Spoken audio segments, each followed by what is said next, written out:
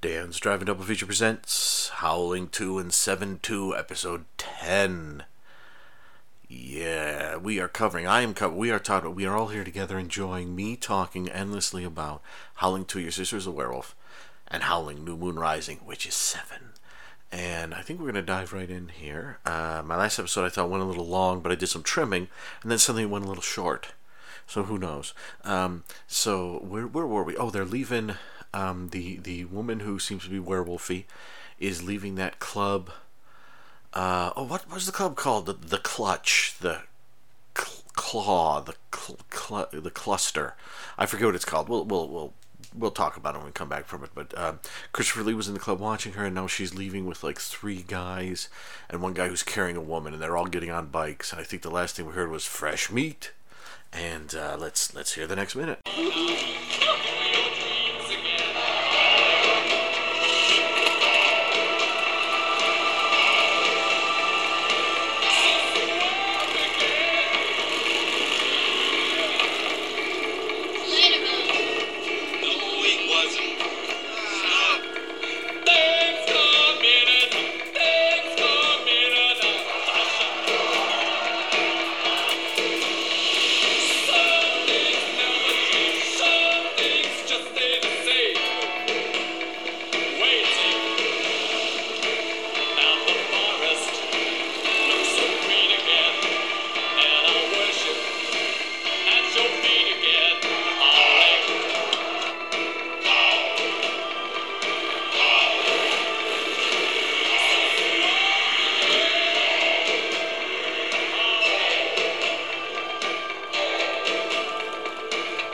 It is a catchy tune, isn't it?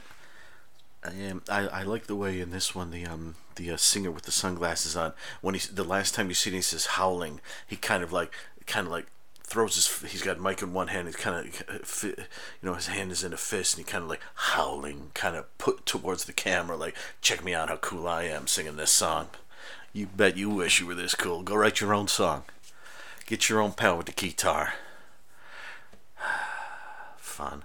Although there is a moment right at the beginning when the car, what kind of car is the lady who might be a werewolf driving? My first thought was, is that a Gremlin or a Chevette? What is that? What is she driving? I don't know my cars, but it's kind of a little dinky, little like Mr. Bean kind of car. Not quite that small, but it's kind of a little kind of, I guess, you don't have to drive a cool car. Why would you have to drive? It's probably a rental. I don't think she's from around here.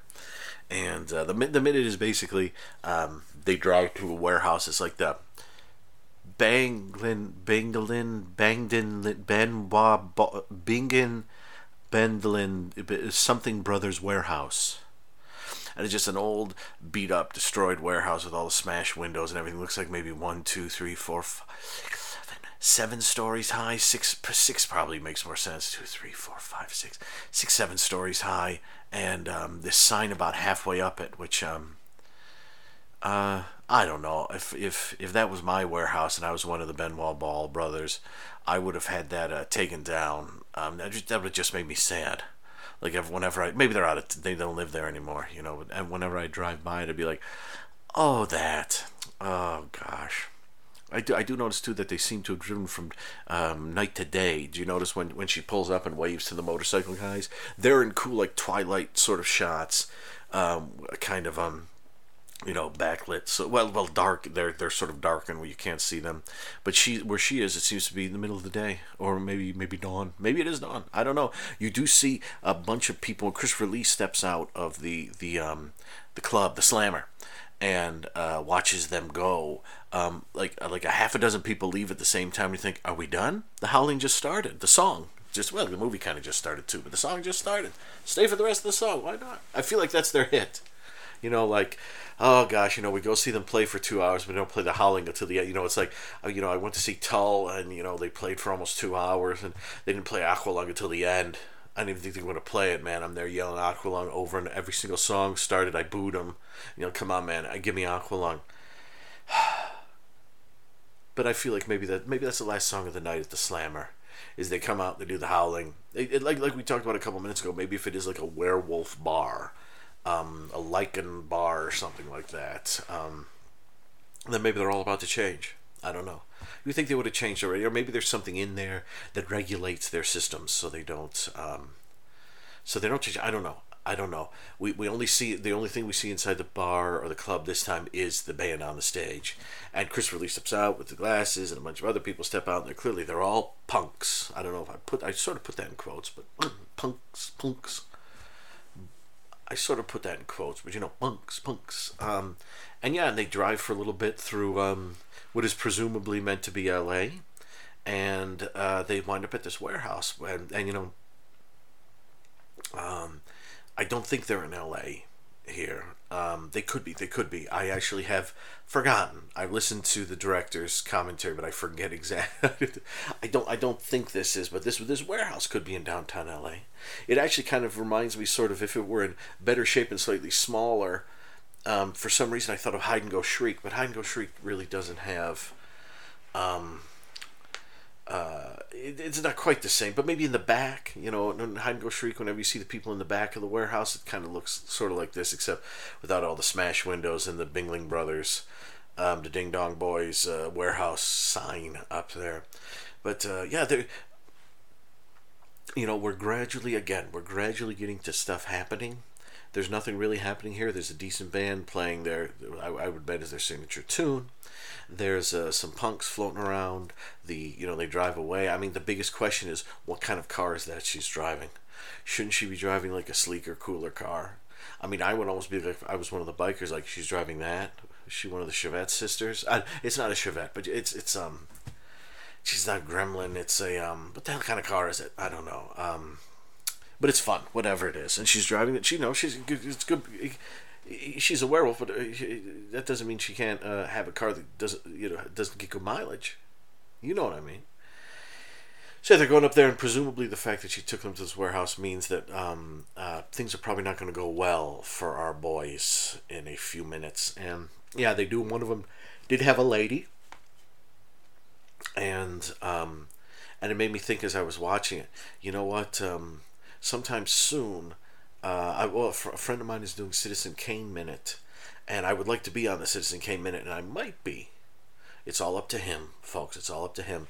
But I was thinking, I wanted to say something along the lines of, Citizen Kane is great and all, but does it have a lady in a really short skirt wearing fishnet stockings on the back of a motorcycle? I don't think so.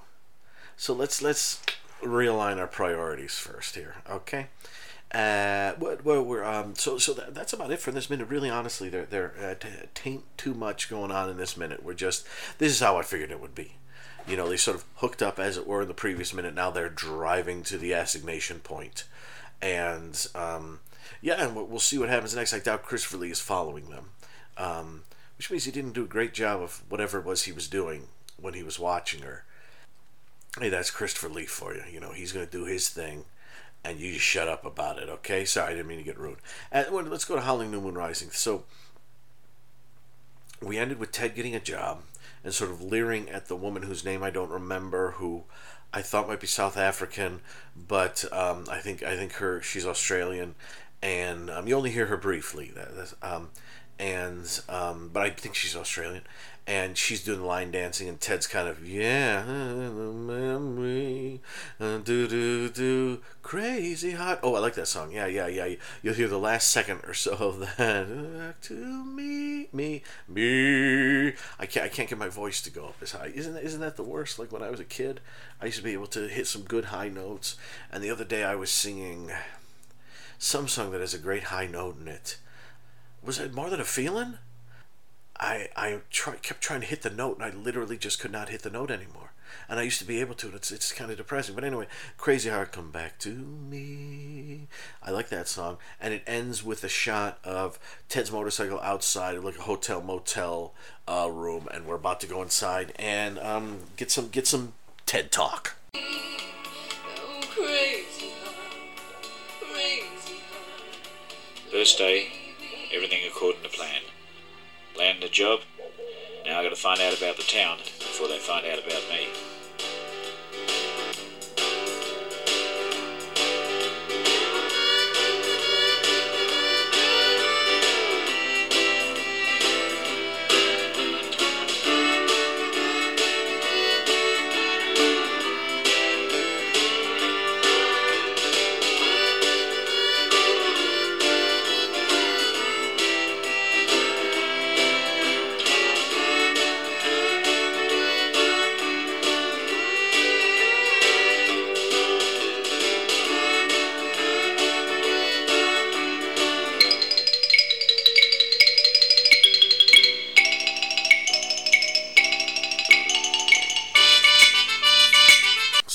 Ted is there, and he's up to something. He's this strange Australian man with long red hair, older gentleman, drove into town on his humping his heavy metal hog, and he's up to something. You see him talking into like a microphone there, and they got to find out about the town before they find out about me. Oh man, what is going on? And then all of a sudden, bam, bam, bam, bam, bam, bam. Do you hear a little synth in the end there that you thought, like, these sound like horns, don't they? D, D, D, D, D, D. And everyone's going, no, those don't sound like horns. Use real horns. We'll be okay. So then we go into the beginning of a montage, which takes up the majority of the minute, and we basically get 3 shots. One is Ted serving everyone drinks, and Ted, as obviously you can't hear them, and there are several people at the table we don't recognize, we don't know yet, and he begins to crack open a drink, and you think there's good comedy is going to break out. It's going to hit you right in your face, but it doesn't. It cuts to the next bit, which is Ted loading up the back of a truck with garbage, hopping onto the back, giving it a slap, and then the truck starts to move, and then you see 2 of the guys pushing the truck because apparently it doesn't work. And then it ends, the last like 23 seconds or so is the scene with the sombreros and the sweeping up, where they're that's where you hear the that's where it becomes these sort of goes them from the text to the mechs, and they've all got sombreros. It's Jim, the bartender, and the other guy with the glasses, whose name I don't remember yet. The one who said, "Pappy, he's looking for a job." This is Ted. He's looking for a job, and the 3 of them come in slowly, and as the camera slowly tracks back. I think it's tracking back. I was looking to try to figure out if it's zoomed or tracked, but I think it's probably tracking. But it could also be zooming. I'd have to watch it again, but maybe next time. But the camera's kind of you see the 3 of them come in, and it's Ted and Jim and the other guy, and they all have sombreros on. And one of them has a broom, one of them has a mop. Ted has one of those those little he's broom in one hand and one of those things, the plastic things you put down on the ground and sweep stuff into. And they apparently spot possibly El Cucaracha on the ground, and they stomp on it, and then they begin to dance around with Ted giving into the gay abandon and holding the garbage containing thing up over his head, and it kind of all falls around his sombrero and everything. I like the way they all dance around, and if you watch the way they dance around and they do this kind of if you look at their faces and stuff, where they're doing this all and in sort of a mock sincerity, you sort of realize, I realize what this reminds me of. This reminds me of my family home videos. This reminds me of, and I think I've said this somewhat before, but we're really getting it now, where like sometimes I would, set up little vignettes and things to happen in our Christmas videos or things like that. And, I'd have to have my family act with mock sincerity, as stuff was going on. And, they'd get, angry at Santa not giving them a present, or they'd be watching a football game and they'd yell at the screen, something like that. And it was all very silly, and it was all very in-jokey. And it's not something even a few years ago, the last time I was home visiting my mom and stepdad, rest in peace, Dad, we had an evening where it was right before Christmas, and my mom, my stepdad insisted that my niece and nephew watch some of the Christmas videos, and without annotation and narration, they were almost completely confused by everything that happened. They were most interested in seeing their dad, my brother Mike, back when they were born, and seeing people they had only heard of but never seen for real, because they'd passed and things like that. But a lot of the shtick we were doing, which we found amusing, and I still somewhat find amusing, they didn't, and they sat there looking at the way, I guess if you were to show a kid brought up on the Marvel movies or Zack Snyder's superhero films, if you showed them like Superman the motion picture, they would probably sit there with that same look on the face, and you'd have to do a lot of explaining. I don't know for certain. I'd like to think for every 2 kids where you had to explain something, there'd be one who's like, this is the best. I mean, hell, when I was growing up in the '80s, I used to watch James Bond films and and action films from other decades and things and enjoy them. So, but that's what this looks like to me. This looks like the sombrero dancing around scene. It looks like something that looks like something to me that maybe like one day one of them put on a sombrero and started kind of dancing around while they were cleaning, and then another one did, and then they just kind of had fun doing it, and then Clive Turner said, "Oh, we got to film this," so they shot it. I know it's all you see. It's all one take, and it was probably they probably just did it in one take, and went with it from there. And the thing with the truck is sort of the same thing. Like when we see the guys pushing the truck, it's like, oh, that's mildly humorous, but I don't think we ever see that truck again, and we certainly haven't seen that before. So is like we haven't really met anyone yet. So it's amusing, but not you laugh out loud funny. There's something about it that again, there's something about it like if you knew these people or you were one of these people, you would have seen that and been in hysterics. Oh, the old truck. Pappy's old truck. You remember that? It never used to run. And but if you don't know what that is, there's a very good chance you'll be sitting there going, I don't know. I don't know what I'm looking at here. So, anyway, let's see. And that's it, actually, for the scene. It starts off rather sinister with Ted in his room in the dark, and then you just get these three shots of them being goofy, and luckily the next minute we're going to get more of them being goofy. Now I applaud Clive Turner. I mean, if you're listening to the music, just hearing the music in this minute, you might be thinking, how in the name of Jesus is this a werewolf movie? What is there about that that's scary or anything? And technically nothing right there. It really is. It really does feel, like I said, like someone's home movies set to like music, and that's not bad. Clive does keep it going. I mean that little segment with until they know, until they find out who I am. It's like ooh, intrigue, but then silliness.